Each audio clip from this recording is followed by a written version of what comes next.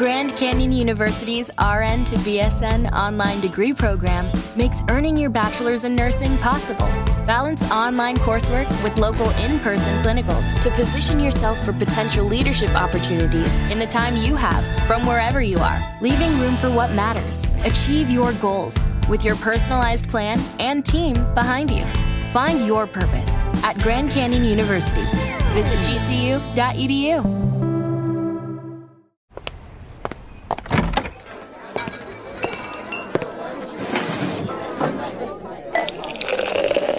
Hey, pull up a chair. It's Hacks on Tap with David Axelrod, Robert Gibbs, and Mike Murphy.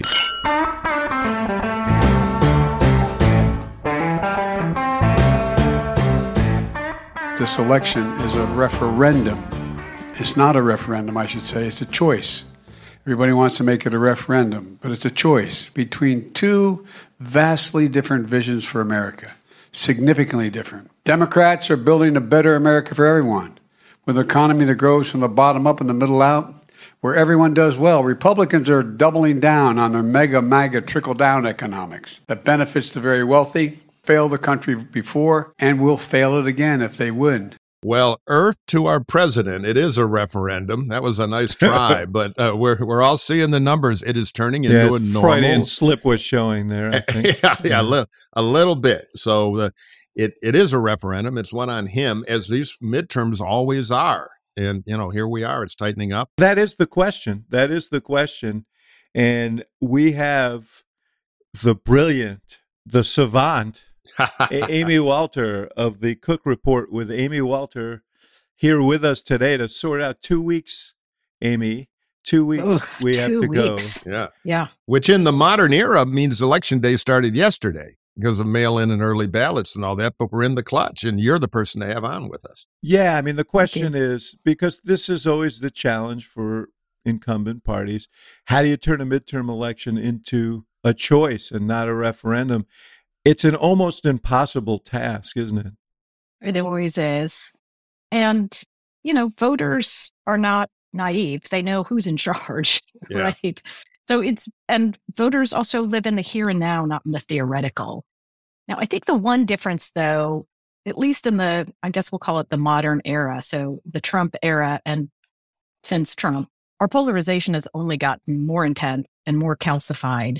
And so I think the swings are not quite as violent as they were, say, back in the 2010, 1994, even 2006. Yes, I remember, yeah, where partisans are unwilling to defect.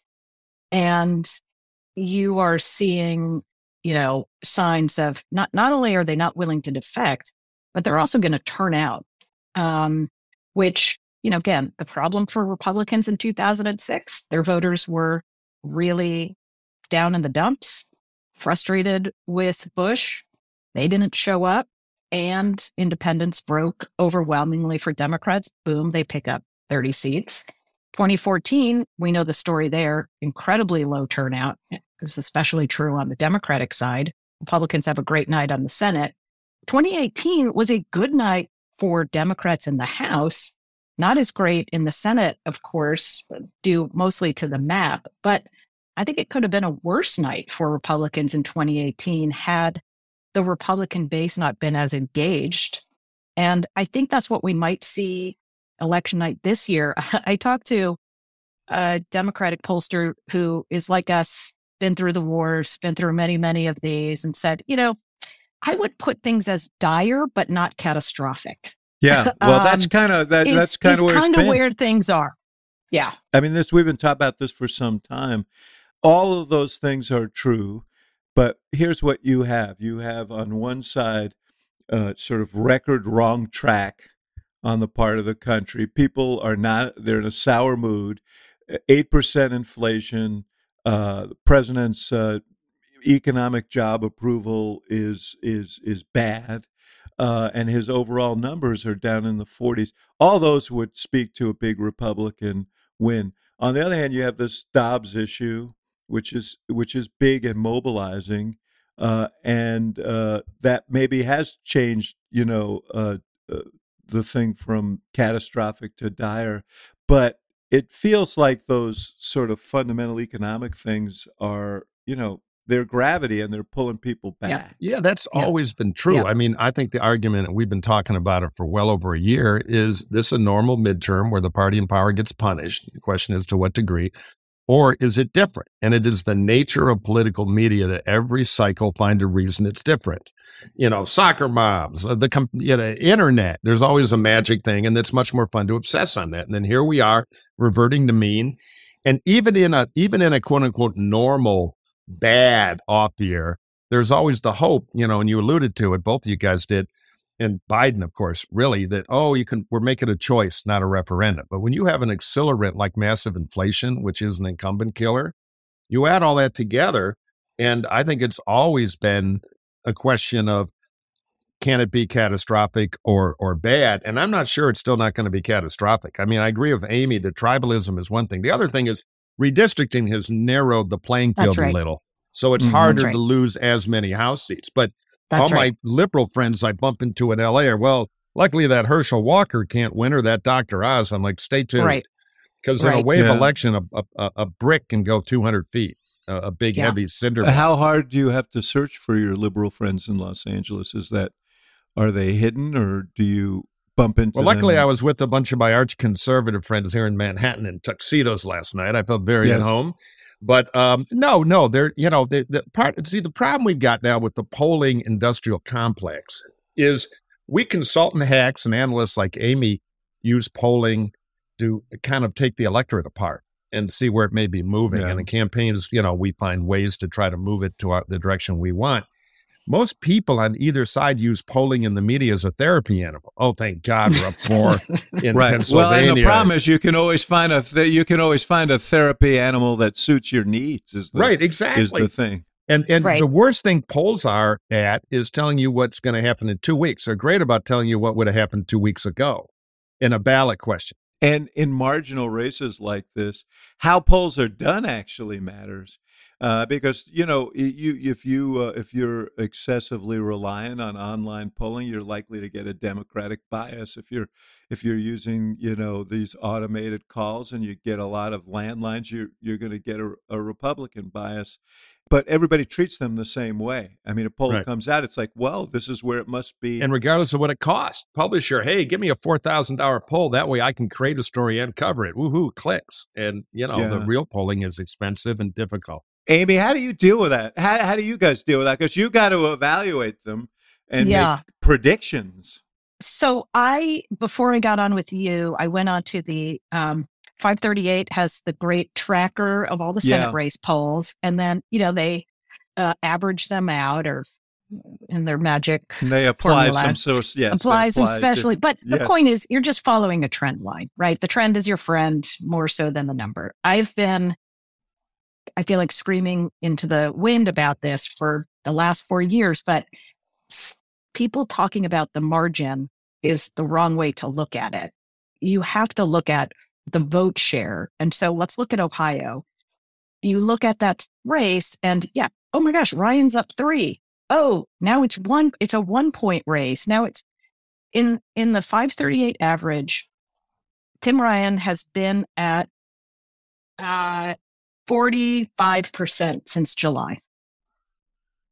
Right? So he's been, and sometimes at 45, 46%, he was ahead because J.D. Vance was, at 42 or 39 or wherever he was. But if you're 2 weeks out and you're at 45%, that may be your ceiling. Or the Georgia race, as you were talking about, Mike, where nobody is close to 50. Nobody's sort of touched 50. And there's a runoff.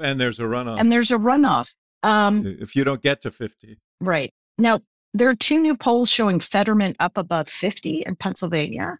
And you can see that's a place where if Fetterman wins, it will be that Oz his surge started too late. He just didn't have time to catch up, right? Because you can see those lines starting to come closer and closer together. But will he be able, will Oz be able to just get up above? So that's where I go as I look at, all right, Patty Murray, she's right at that 50% line. okay, that's a heck of a lot better than, as I said, being at 46% going into the. But Amy, you win the coveted annual Hacks on Tap Transition Award because, speaking of Fetterman, debates don't always matter. But in some of these races this year, they're going to be huge. And we wanted to talk a little bit about some of those debates. Yes, that's good. Stop right there. And Jeff, play that combo clip from the debate last night in Florida in the governor's race. Ron, you talk about Joe Biden a lot. I understand. You think you're going to be running against him. I can see how you might get confused. But you're running for governor. You're running for governor. And I have a question for you. You're running for governor. Why don't you look in the eyes of the people of the state of Florida and say to them, if you're reelected, you will serve a full 4-year term as governor? Yes or no? Yes or no, Ron? Will you serve a full 4-year term if you're reelected governor of Florida? It's not a tough question. It's a fair question. He won't tell you. We did not agree on the candidates asking each other questions. Governor, it's your turn. Well, listen, I know that Charlie's interested in talking about 2024 and Joe Biden, but I just want to make things very, very clear. The only worn-out old donkey I'm looking to put out to pasture is Charlie Crist. All right, that was the Florida debate, another hot one. I didn't watch. I don't know if either of you got. Well, you were speechifying, Murphy. I don't know, Amy, if you got to watch that. I was watching another titanic battle between the Bulls and the Celtics last night. So I only saw clips of the debate, but DeSantis is well ahead, and he is looking ahead to the presidential race. Crist, there's one thing about running perpetually for office. He's a damn good debater. Oh, he's a pro. The joke in Florida politics is if there's a nuclear war, there'll be nothing left but cockroaches and Charlie Crist. He's a survivor. He never quits. And he put a few scratches on DeSantis. Not enough, I think, to change the outcome, but he'll get a couple-day ride now out of it. Yeah. I mean, generally, Amy, how much of these debates actually matter? I think they matter if they generate some sort of viral moment. This clip, and let's be really clear, the clip before DeSantis starts speaking, the clip where he sort of puts DeSantis on the defensive, is going around right now as a meme, as sort of progressive porn, right? Love, liberals love watching this on loop, right? It'll be a Lincoln Project ad with a 1-800-GIVE-MONEY thing in an hour. Yeah, well, especially with DeSantis, who loves to bully and create those kind of moments for himself. But he's not going to change the mind of any, this is the sort of thing that we in the media obsess about, that regular voters But do. you know what? I kind of think that one in Georgia a couple of weeks ago was more meaningful because expectations were so low for Herschel Walker, and he exceeded them, and he survived, which people, and he came across as kind of authentic. And Warnock kind of blew it. So it wasn't only that Herschel managed to kind of, Biden his way through the thing and inflation, but Warnock had bad moments in it. And of course, he came in with the expectations of being the smooth orator. And it kind of, frankly, it gave a little second life to the Herschel campaign. They were in a bit of a spiral there, though I think the wave will prop them up a lot. The other debate, at one point, not all these debates have any viewership. We all agree that the big meme, the soundbite's always important. It's all over the TV news. But some of these they're on real affiliate television at a real time, which means they attract some real eyeballs. And another one, and I keep plugging it because it's a sleeper race at national media. The Evan McMullen, Mike Lee debate was on real TV all over the state at 7:00. And somebody working on the race there, it was a good moment for McMullen. So, I think debates are back a little. Yeah, I was just in Georgia and, sitting at the hotel bar, as one does, by myself. And look, all the sports that's so sad. are on the TVs. Yeah, it was really sad. All the sports are on the TV, but so was the lieutenant governor debate. Now, was anyone at the bar watching the lieutenant governor debate? No. But the point is, it's out there, right? It was in front of people. But some are larger than others. Yeah. Yes. While the debate, there's a debate tonight. We're reporting this in the morning that people may have seen by the time they hear us pontificate about something we haven't seen and don't know anything about. Oh, come on. That's never stopped us before. That's what we do. That's the stock and trade here. Read your union handbook of the Amalgamated Pundits Union. But that's what we originally gave Amy the transition award for. The Fetterman debate is going to be big odds. But remember, it's not just the bar for Fetterman and the challenges that he has in recovering from his stroke, but Oz is very good at this. Like, he was on TV for how many years? He is very smooth, very polished. So he has an opportunity. Yeah, he can sell like crazy made up pharmaceutical stuff and devices. Nobody's going to hear the debate because dogs are going to be growling at the screen all over Pennsylvania. Hey, Fido, be quiet. What is it with you? And I mean, I love my dog. I am obsessed by my dog Mac. But you still think that his mistreatment of dogs is going to tip this race? No, I've never said that. I said it's going to be a big thing in the race, and they've got a spot up on it. I would have done a lighter spot. I'm sorry, I was barking up at the wrong tree there. Okay, all right. I'll throw you a bone here, and one more pun. They should have done the Clutch Cargo ad with the talking dog. Hey, idiot! But no, my point about the debate tonight, though, is not only would it have real viewership for spectacle in a real race, it also, for both candidates, is that rarest but most powerful potential debate, which is a narrative bender, a restart. Mm-hmm. For Oz, it's like, I'm not a bozo from New Jersey. I'm smooth on TV and I'm right on crime. He's wrong.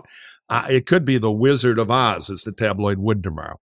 On the other hand, Fetterman's got this problem with the stroke, and he's got to turn it either into the whole state's rooting for this guy, and what's a brave, tough thing to be dealt a hand like that and to come back from it. And he's got to create that narrative, or it's going to be deconstructed as, boy, he's really having trouble. And remember, in the primary, Fetterman pre-stroke was not a great debater. So the stakes are high for both of them. They both have an opportunity to be in a somewhat different race tomorrow, because right now I believe the trajectory is Wave, and that means Oz. But if you're prepping Oz, Amy, wouldn't you be a little bit careful about being too slick, too smooth? Absolutely. Too aggressive, particularly on the health issue, because his problem is, whereas Fetterman there is this sense of authenticity because he's so different and, so out of the mold of the traditional politician. Oz is a slickster, and That's right. And people don't particularly trust him. And that's something that I would be concerned about going into this debate. That's right. So he's been trying to do this now, well, for the last couple of months, of being the connector, right? He's in Philadelphia. He's going to parts of the city that are blighted and have been ignored. He is hugging people in his ads. He is trying to appeal to, remember, this was the Donald Trump reason for endorsing him, trying to appeal to those suburban women who are feeling frustrated by and worried about both the economy and the crime in Philadelphia, especially, right. And that he can connect in a way that looks more genuine than it does, to your point, like a kind of a slick salesman. I would think he should be able to balance both of those things. And as Mike said, and I agree with this too, while being unrelenting in putting Fetterman on defense on his record, not making it personal, just saying, you've been lieutenant governor. Here's your record on the parole board. Here's your record on the environment and what you said about fracking. Here's what you said about Bernie Sanders. Here's what you said about drug criminalization. Boom. Just make it all the facts and try to get away from all the other stuff. I agree. Just a quick interjection, if I can. It's a mistake for him to do health stuff. He ought to go the other way. He ought to open the debate. I want to speak as a physician right now, not as a candidate for a minute. I know how tough stroke recovery is. I've seen it. I've worked it. I want to congratulate John Fetterman for the grit and determination he's shown and overcome. I think we all, and bless him. And then go on to the difference here is issues. Let the stroke stuff be a subtext. Don't touch it. I don't think that I would do that unprompted, but there will be a question about health. And then that's an opportunity for him to do. Yeah, the point is be the loving physician, not the hatchet man on that. He doesn't need to. Yeah, but for Fetterman, it seems to me, yes, he has to pass, the sort of the test on whether he can, hack it generally in terms of the debate. But he needs to be able to fight back on the parole board stuff, and he needs to launch some attacks on Oz, who has a lot of vulnerabilities, most of them on the fact that, he's changed positions radically. He doesn't really live in Pennsylvania, and he's kind of a phony baloney guy. I mean, or is that's the perception of him? That would be the job for Fetterman. Whether he can achieve it, I don't know. And he's not going to be quick and adroit because of his medical thing. There's a time lag, which means he's not going to be the snappy reply guy. He's just at the present point of his recovery. That'll be hard for him to do. So, but this is one of these debates that's going to be a moment. And I think it's a moment that Fetterman needs more than Oz does, because Oz is grinding forward. The crime thing is always funny. Sometimes the crime issue is manufactured. With Fetterman, there's legit stuff Fetterman's for that's a minority position in Pennsylvania, and the Oz campaign's done a good job of pushing it forward. And the question is, can Fetterman bend that narrative too, just on that issue? Yeah, and fire back. Let's stop for a minute and listen to a word from one of our fine sponsors. This episode is supported by NOAA News Over Audio, which is an audio app offering narrated articles from some of the world's best publications, such as The Economist, Bloomberg, Foreign Affairs, and the New York Times. NOAA, think ARC, but NOAA now, think an audio app where you can listen to articles you don't have the time to read across topics such as my personal favorite, no surprise, the 2022 U.S. midterms, politics, world affairs, business and economics, and science and technology. NOAA works with over 20 premium publications, including Foreign Affairs. I subscribe, it's great. Bloomberg, The Economist, Harvard Business Review, MIT Technology Review, which is another great read, the New York Times, the Washington Post, and many, many more. There are over 25,000 professionally narrated articles, with new articles added every day. You can find NOAA in the App Store and Play Store by searching NOAA News. That's NOA News. It only costs $7.99 per month, but listeners to Hacks on Tap can receive 30 days free premium access. So it's fantastic, Hacks. You can literally, on your drive, your commute, waiting at the airport, whatever it may be, on a plane, articles you'd want to read but you don't have time, you can listen to them just like an audiobook. That's the magic of NOAA, which you can get in the App Store. Go to newsoveraudio.com/hacks and bingo, you get 30 days of NOAA premium account for free. That's newsoveraudio.com/hacks. So visit newsoveraudio.com/hacks to get 30 days of NOAA premium access for free. That's newsoveraudio.com/hacks, and you get 30 days of NOAA premium for free.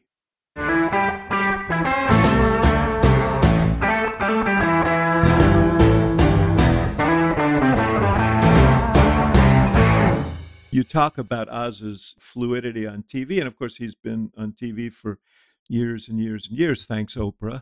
But what's interesting is, when Trump went around recruiting his candidates, I mean, the first thing that he looks at, he thinks of himself as a casting director, right? He's a TV guy. And his thing is, are they famous? Are they, in Herschel Walker's case, he was a football hero in Georgia. Oz has been on TV. Carrie Lake, who's running for governor in Arizona, 27 years as a television anchor woman. It's kind of working. No, I know. I mean, what does that say about our politics, that you don't have to be proficient on policy? You just have to be good on TV. You just have to know how to use TV. Well, it's really a story about our popular culture. And, I flip the channels when I'm not seeing cage fighting. I'm seeing women throwing white wine glasses at each other on the back of a party bus. The Real Housewives of Hell or whatever it is. So I thought you were describing your life. I didn't. No, it'd be, okay. I'm Irish. It would be a whiskey bottle and you'd hear sirens in the background getting closer and closer. The old joke, how was the O'Malley wedding? Pretty good on 6 squad cars. So, but the point is, that's now ubiquitous everywhere. My theory is that the stakes are lower now. it's not how you vote in the election decides whether you're on Anzio Beach and big world thermonuclear war against the Russians, the big scary stuff. So it's become a little bit of entertainment, and we see it in our politics. I mean, Carrie Lake is a perfect example because she's got a pretty good filter for Zoom calls on TV interviews, and she's been a prompter reader for a living, formerly pro-Obama, by the way, now a Trumper. And Katie Hobbs, governor's race in Arizona, has turned out to be a terrible candidate, and the skills that may not count in governing, but sure count in campaign. I'm terrified Carrie Lake's going to win, purely on that. You guys have it leaning her way, don't you? We still have both as toss-ups because it's Arizona, and these two races are going to be a point or two, right? Mm-hmm. I mean, Senate and governor, just merely by the lean of the state. But I agree, there will be voters who look at Carrie Lake and say, I know that she's maybe said some of these things that are a little bit out of the norm, but she really can't be that bad. Right, because I know her. I've seen her for 25 years in my living room. Right. She does the news, tells it the way it is. Right. Unlike those politicians. Huge advantage. Yeah, huge advantage.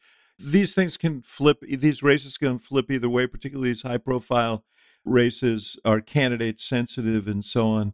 So in my mind, the thing that I've been around a long time. We've all been around a long time. Your gut usually tells you one thing, even as your head is trying to tell you other things. And, my gut just tells me right now that these coin flips are going to go one way, as they generally do in these kinds of elections. And, the advantages are with the Republicans. I mean, my gut tells me it may be bigger than we think. We may see a Patty Murray go down, or a Michael Bennett in a really tough race, or Bolduc in New Hampshire only lose by 2. I'm old enough. I'm not as Jurassic as you are. I'm one click behind you, but I'm old enough to remember 1980.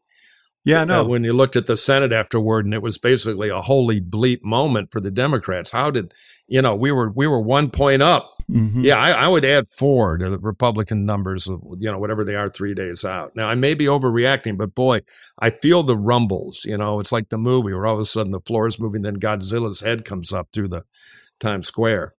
Maybe I'm wrong, but you take it midterm inflation and popular president. I know, and I feel rumbles in my gut too, but I think it may have been the Raisin Bran. Right. I mean, this has for a while now. We've been saying, this feels more like 24. We're always trying to look for the analogy, right?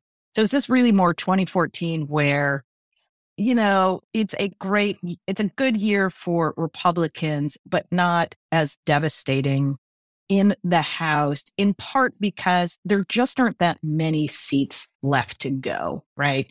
So the big rumbles in 2010 or 1994, we discussed this earlier, but just structurally, it's harder for that to happen because Republicans would need to win in districts that are like Biden plus 10, right? Not just a plus 4, 5, or 6. At the same time, we aren't feeling that like, oh my gosh, the bottom is dropping out, or at least not hearing that. So the data is saying, well, the bottom's not dropping out. Our guts are saying, but we've kind of been here before as you go into these last 2 weeks, and where the focus is almost all on economy, what's happening in Russia, right? Problems in Europe. Like we're only talking about stuff that makes people even more anxious about the status quo. And I don't know that Democrats have a great closing argument right now for why to keep things status quo. And we have more data, but it's not as good. That's probably we have true too. A lot more data, but the quality of the data is less because it's a lot harder to get anybody to tell you what they're going to do in polling like it used to be easier. Amy, you guys made some news this week when our buddy Dave Wasserman moved the race in the 17th district in New York, where Sean Patrick Maloney, the chairman of the Democratic Congressional Campaign Committee, is running for re-election. It's actually a lot of new territory for him. Yeah. You moved it to toss-up. No, it's been 42 years since the head of a campaign committee has lost his or her own seat. Yep. Though they've come close, 2006, 20, and then now this year, you've had the incumbent head of a campaign committee in a toss-up race. You're right. What's different this year is it's not just the environment. It's that 75% of that district is new to him. So redistricting plus the environment, plus Dave has a theory that I think is a really smart one. Some of the biggest surprises in terms of Democrats who are in trouble or who are looking at polling right now that is pretty bleak, they're in really blue states, New York, Oregon, California, where they have what he's dubbing basically a double incumbent problem. The party in power in Washington is Democratic. People are upset, as we just discussed, with 8% inflation, direction of the country. And they're in a state with one party control, where people are upset with homelessness and crime and just the sense that things are not going well in the state, a state run by Democrats. So these and the governor is having a little more trouble. That's what I mean. Hochul, who succeeded Andrew Cuomo. Yeah, there's a lot of buzz about that here in among my fellow swells in Manhattan. That, oh my God, do we actually have a race here? Because Zeldin shot up. Now, I think the last couple of points are hard for a Republican in New York, statewide. Yeah. It's not like it used to be. But closer makes it harder for everybody else. Right. No, exactly. He's in the hunt, which is something. There's 7 marginal races in New York. It's not just Maloney. That's right. It's the whole package. Democrats were counting on New York to deliver gains. Yeah, right. Margin. And of course, the great god of irony has to get involved now, because if it is a bad Democratic year, then just even though it's about the new voters in this district, Mahoney goes down. Life imitates art. Well, the other question I would ask you all in terms of like the closing arguments here for Democrats, we started with President Biden trying to say, well, it's a referendum. I mean, no, it's a choice. Who can go out and deliver that message for Democrats in the last week? Who would you want, David, on your team to come in? And I mean, we know your old boss is going out on the road, but is there somebody else who can do that and remind the base about, especially in some of these states where choice is going to be a much more dramatic issue than others? I mean, the art of this, or the trick of this, is to send out surrogates who will excite the base without turning off independent and swing voters. Mm-hmm. And that's why Obama's in demand, because he polls better among those independent swing type voters than other Democrats. You can't send the president out there. You're not going to send a Hillary Clinton. There aren't that many people who can do that. So he is the key person. To me, the question is less about the closing who delivers the closing argument, although that's really important, and I think Obama is the right person for that. But it's also, what is the closing argument? Yeah, that's the issue. That's right. And I think I've said for a long time here. Mike said we've been having this discussion for a year. Remarkably, people still tune in and listen, or download and listen. Well, they want to see if I'm right, and they're thinking he might be. Yeah, I know, that's a frightening proposition. But I've been revert to mean for a year. But anyway, go ahead. I think the abortion issue is hugely important, but it's important in a larger context. It's important for making the case that instead of being focused on the basic bread and butter issues that are important in your lives, these Republicans are off on this ideological jag.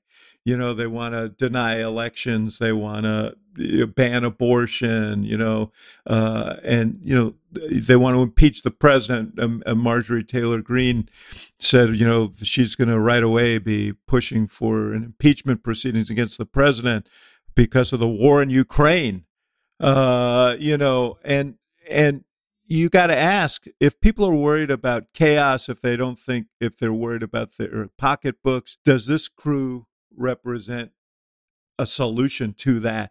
You got to try and set up the contrast, but you have to put it in a broader context and get it back to the economy. We're focused on this. If I'm a Democrat, I'm saying, hey, listen, all I think about every day is, what are we going to do to get your cost of living down, and that's why I voted for prescription drug, blah, blah, blah, and you go through all of that. And these guys, all they want to talk about is the last election and a lie that it was stolen. All they want to talk about is banning abortion. And I would just... I agree. It's the only move they've got. But the problem is it's a carom shot. There's this crazy lady in Georgia who, well, the Republican thing is, hey, what did groceries cost a year ago under Trump? What did gas cost? How you doing? Well, tell Biden. It's the simplest argument in politics. So hijacking that it is so hard. I'm not saying it's easy. Yeah, no, and I'm not saying you're saying it's easy, but the problem is the Dems haven't even tried that. What they've been doing, they're trying to close on abortion. I mean, 4 days ago, Biden's out saying, I'm going to codify Roe. I mean, they're trying to recapture that energy, but it feels a little spent. It'll be a factor. But I think they've always let the Republicans run away with the kitchen table stuff, and that is a problem. They're also dragging in to get to the kitchen table, to David's point. They're trying to say, okay, here's one thing we can do. We've capped prescription drug costs, which, again, for folks who are looking at their day-to-day cost of living, rent, gas, groceries, It doesn't really resonate. The second is bringing back yield, Social Security, Medicare attack ad, right? Which comes up all the time, and it feels a little bit forced. And that's not where voters are sitting right now. Where I do think the other thing I think that has helped Republicans a lot is that Donald Trump has been remarkably quiet. He's not doing rallies. Yes. He's not on TV. He's not doing his. It must be horse tranquilizers. McConnell slipped into the meatloaf. It's quite remarkable. We haven't heard anything from him. He is doing a few appearances, but on the Trump scale. On the Trump scale, it's very quiet. Okay, let's take a break right here for a word from our sponsor, and we'll be right back.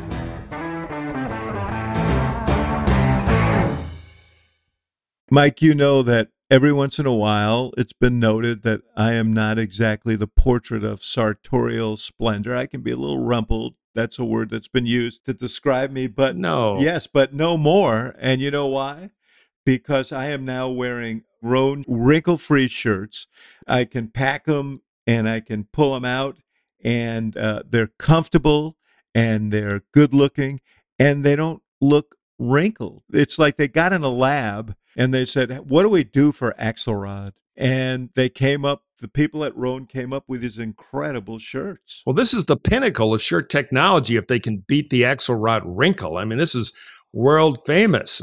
Exactly. No, I said last time I'm like the Samsonite gorilla of shirts. If you can make a shirt for me, you got it done. And these look a lot better than that Garanimal stuff you were wearing to try to mix and match a little better, the plaid on plaid Chicago look.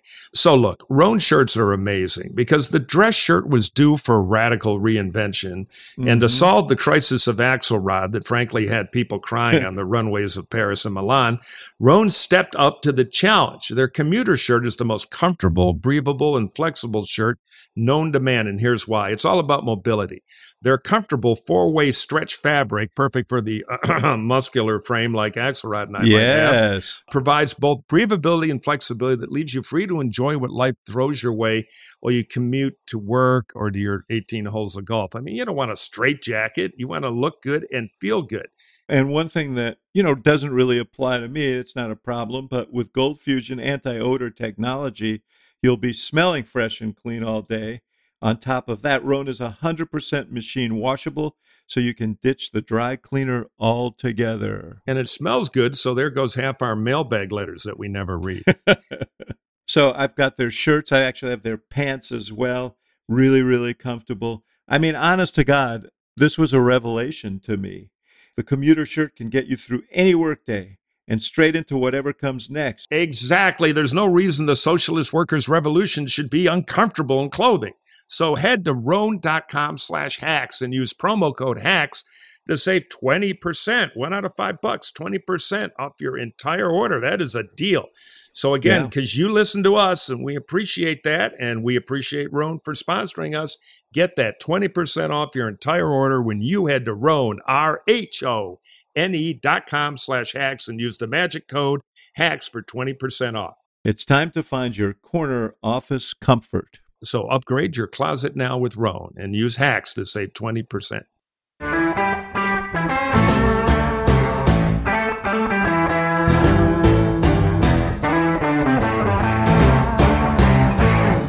there was this parlay of things that happened back in June that made this a more That's right. Potentially forgiving environment for Democrats. It wasn't just Dobbs. It was two tragic mass shootings, and Trump reemerging in full bloom, picking crazy candidates. And by the way, some of those crazy House candidates who ran under his umbrella, either explicitly or implicitly, got nominated and are going to cost Republicans seats. That's one thing that may hold down their numbers a little bit. But all that came at once, and that really did sort of amplify the notions of the Republican Party as kind of a nutty extreme party, and that some of that stuff has receded in September and October, and that is what's put Republicans back in a good position. But are you surprised that he's not doing a rally in Georgia right now or Pittsburgh? I have to believe he's going to be out there unless someone has persuaded him that things are in a good path here, but they're not certain. And if you go out there, you don't want to get blamed for losing a race. So let's just stand pat. If Oz and Walker win, if Kari Lake wins, you can claim you're the kingmaker, right? You can claim Vance. He's going to win. Hey, we didn't talk about that race. You mentioned it earlier that Ryan's never been near 50 in that race, even though he's running a close race. But I say it every week, so I've got to say it again. He's run a remarkable race, and he's sort of testing the limits of what a Democrat can do in Ohio. Oh, I give him the prize. He's running the best Democratic race in the country, but this year that place. And the funny thing is, if he does lose, the progressives will still bury it. See, it doesn't work when the fact is he's conducting a class the Democratic Party ought to study. Well, there are a couple of races that moderates will point to in Wisconsin, Mandela Barnes, if he doesn't beat Ron Johnson, and Fetterman himself. Yeah. I mean, that's kind of the irony. For all the talk about crazy Republican primary voters nominating blocks of cement, the Senate could be lost because Democratic primaries pick two slow horses in Wisconsin. I mean, if Connor Lamb in Pennsylvania had been nominated, he wasn't the most comfortable Democratic primary candidate in the world, but I think he would have been hell on wheels against Oz. And I can make that argument in Wisconsin, too. So, there's symmetry here.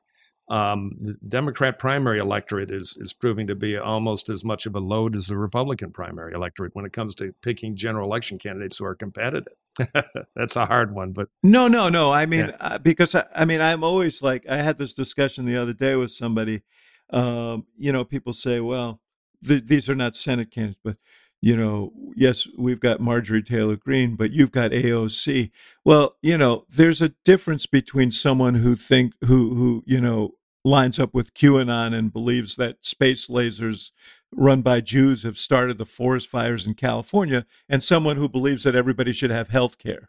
I mean, it's not really. Oh, I agree. There's no moral equivalence, but it's like Hitler, Mussolini. One's a devil, but Mussolini's not a step forward. Well, that's a little. I don't think AOC helps the Democratic Party. I think we're improving the analogies here.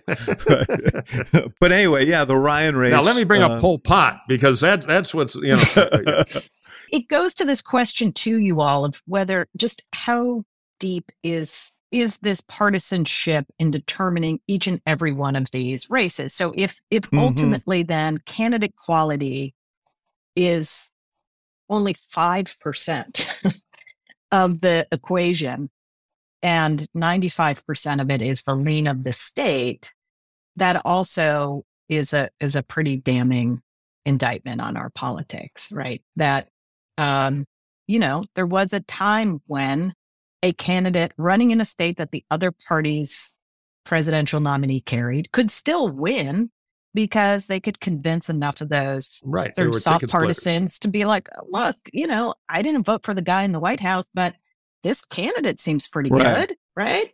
So that's really what we're testing, I think, in Ohio is, just how committed are partisans to this idea that at the end of the day, I tell this story all the time when I see Heidi Heitkamp, new director of the Institute of Politics at the University of Chicago, former senator from North Dakota. Exactly. And I met a this is in her re-election campaign in 2018.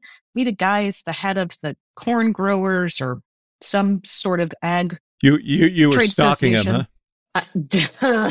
I'm sorry. Wow. Yeah. That one really, really hurt. And Note to the cancel squad that I didn't say a word. It was all Axelrod. You should send your angry letters to Heidi Camp at the University of Chicago Institute of Politics. But he said, we love Heidi. She's great on our issues. Every time we come to Washington, she meets with us. Great. Oh, so you guys are going to vote for her? No, we're not voting for her, right? I'm a Trump guy. Right. Okay, but so that is just like the encapsulation of where we sit. So Ryan's win would do more than just show, he ran a really good campaign.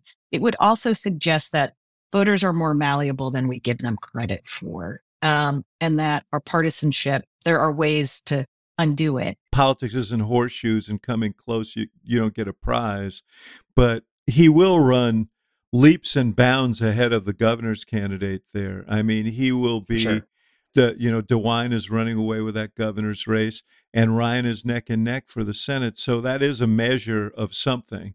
But you're right. And, this whole notion of everybody goes, shirts and skins now in our politics and picks a side and is the reason why Democrats are nervous about Georgia becoming the tiebreaker if the Senate is up for grabs, because Walker's wearing that red jersey.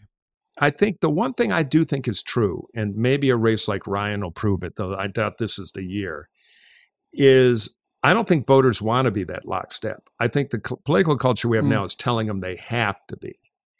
And, there is an ability to break free of that stuff if the thought leaders, the Trumps, the militants on both sides, the people who pitch the old Bill Gray equation of I'm right, you're evil as a diagnosis. If the leadership would get out of that business, I bet the voters would. I think it's an unnatural position for people to deny their own ability to choose. And I really hope we get there. The challenge is that all the incentives are misaligned. They're misaligned in our media. They're misaligned in our politics. I agree with this. You get rewarded for outrage. You get rewarded for demonization.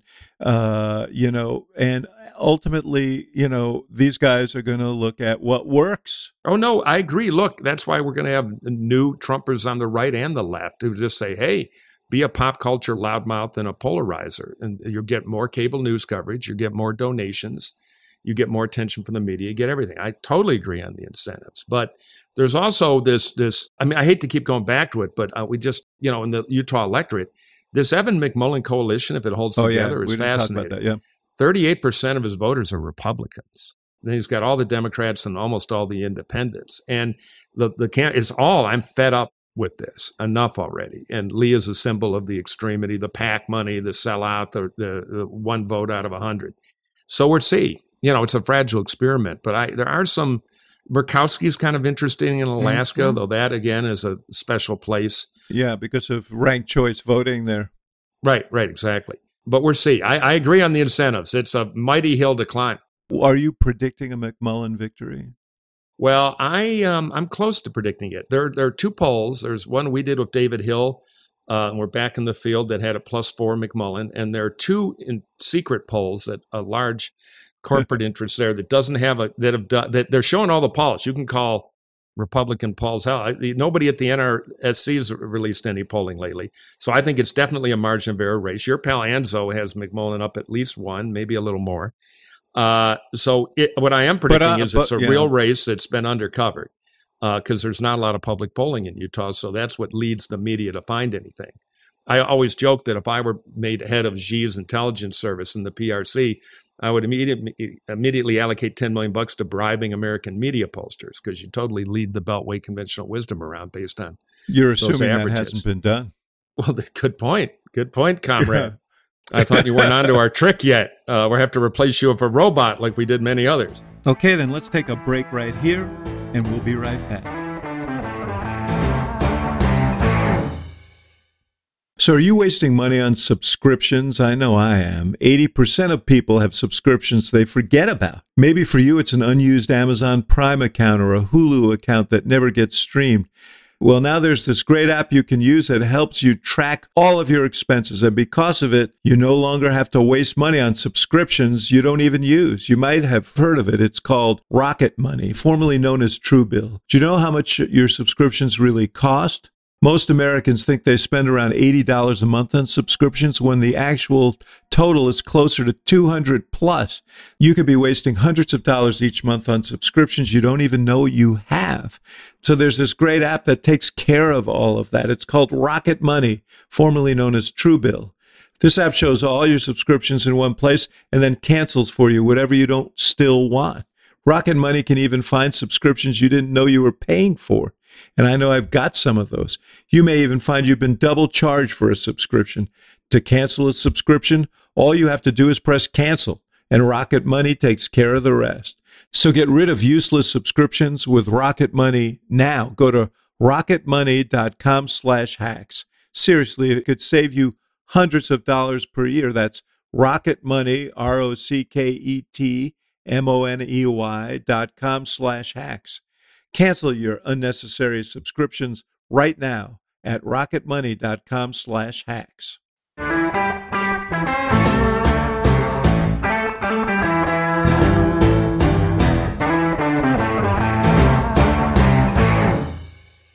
I mean, one of the questions I have about that race in Utah, I mean, I assume that Lee is doing this, but I presume they're making the argument that since McMullen says he won't organize with the Republicans, that, you know, they're turning that into a key race too for control. They're trying to make him a D, but I'll give Evan points early. He said, I won't caucus with Schumer.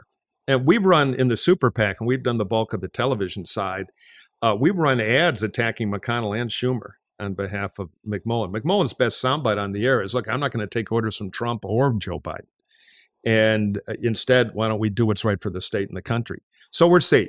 It is an unnatural act, but it is a race right now. And, you know, I know Lee's afraid because he's bringing in Tulsi Gabbard. Now, what she is the political answer to, I'm not sure. But it's just a fascinating little side thing, which is kind of an experiment to see if there is kind of a hybrid way to go. I know some people who said her quitting the Democratic Party and going on the stump for the Republican Party has improved the quality of both parties. But anyway, you know what?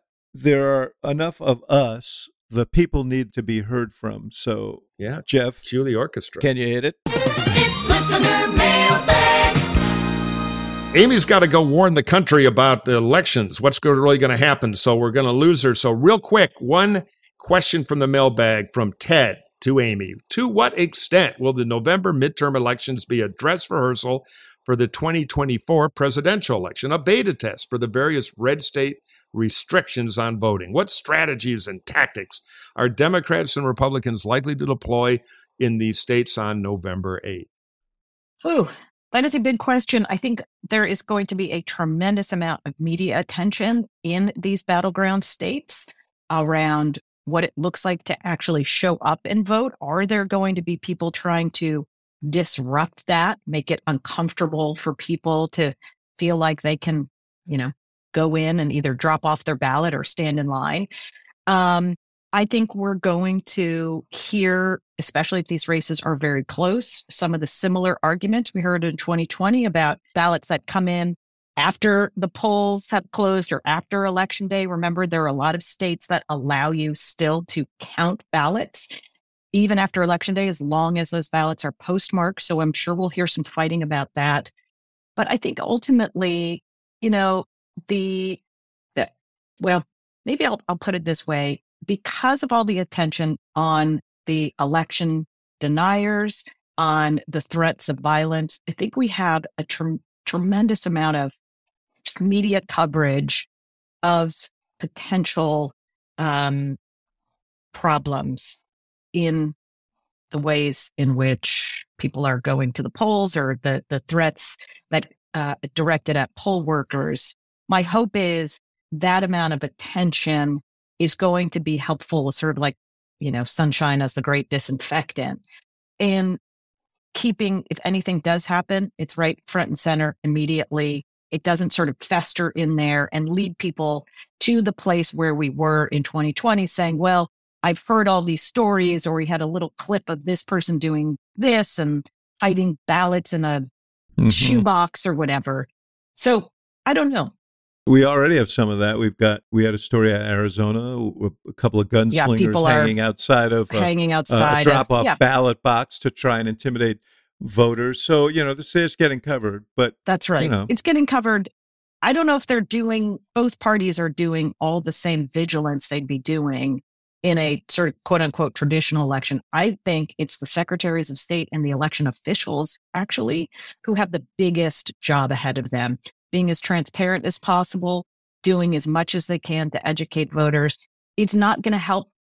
The crazies are going to be crazy. The conspiracy theories are going to conspiracy theory.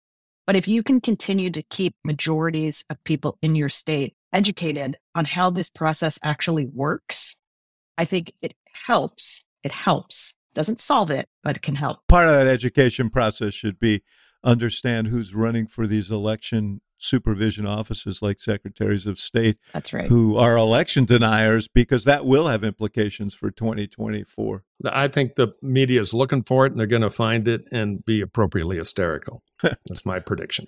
But I don't think it'll be the material outcome driver of this election. I agree. I don't think it'll be the reason why. Amy, you go catch your plane. We'll clean up here. Thanks, you guys. It was a lot of fun. Amy, thank you. We'll talk to you later. It was great. All right. Bye. All right. Great to be with you. See ya. So, Murphy, Tina wants to know, I'd like to ask if there's anything you can tell us about the Iowa Senate race. I'm interested mainly because I find it an astonishing act of selfishness on the part of Mr. Grassley to nominate, I guess, to run at the age of 89. It seems to me that people of Iowa, be they Republicans or Democrats, deserve better than that. So I'm wondering if the voters are annoyed by this, or indeed if they are okay with it. How goes things over there? Well, 89 years old, that's 9 fine decades of wisdom and leadership. So Chuck Grassley has been an institution there for a long time. There's an Ann Seltzer, who's the fabled Iowa pollster, poll out in the Des Moines Register that shows Admiral Mike, I'm blanking on his last. Franken, yeah, no relation to Al, right? Who's been a better than average long shot Democratic candidate, catching on a bit, and Seltzer's new data shows a very close race. And look, in a wave election, I'll bet Grassley hangs on, but the age thing is a thing, and it's a thing in the Republican Party because it's a cannon fired at Biden every 12 minutes. So I wouldn't be surprised at all in a less wavy election if there was an upset defeat there. And I think age would be the motive for it. But I'm not close enough to what's going now to have a super firm opinion. My guess would be the wave will save him, despite this, I think, real problem. At a minimum, that's going to be a lot closer race than anyone would have expected with Chuck Grassley on the ballot. And age would be the reason. You got one for me? And now to bat cleanup, we have Jeff, who wants David Axelrod to answer this question. What is the Biden camp's strategy with Kamala Harris? Many folks were excited about her as the VP pick, not me, but that choice does not seem to have, quote, panned out. Or am I missing something? Shouldn't she be out there on the midterm campaign trail or hammering against the Dobbs decision or doing something to excite the Dems base that Biden can't do because he's older, whiter, and maler? Not Norman. Is there a strategy to keep her out of public view? A method to all this? What do you say, Ax? Well, like the cold hard math of this is that she's sitting there with an approval rating lower than Biden's in the 30s, and she is not broadly an asset. They have used her to go out and hammer away on the Dobbs decision, but I would guess that campaigns are not clamoring to bring her in, and maybe they'll use her in some targeted way in some targeted communities. But the larger question's important, which is what is her role, how are they using her, and how is she performing? And that's still something that they're going to have to think about. Biden says he's going to run. She's going to be his VP. If he runs, she will be an issue in that campaign because he will be 82 years old when he takes office again, if he were to run. So these are questions that they really need to confront. But in the short term, I don't think they're going to confront them in the next 10 days. Yeah, I totally agree. Look, they've got to do something about her if he's going to run again, because the spotlight will only get bigger. They need to find an arc to give her a comeback if that's even possible. Hey, I forgot to plug it so quickly. If you have a question for the Hacks, send it to the mailbag. hacksontap@gmail.com, hacksontap@gmail.com. All right, Brother Axelrod, we're getting close. We are indeed. We are indeed. It's exciting. You know, it's like kids at Christmas. We're all ginned up. Next week, tune in because we're going to name our upset predictions. I just made that up, but I think we should. Wow. All right. Well, thanks for the alert. Okay. I'll see you next week, brother. All right, pal. See you.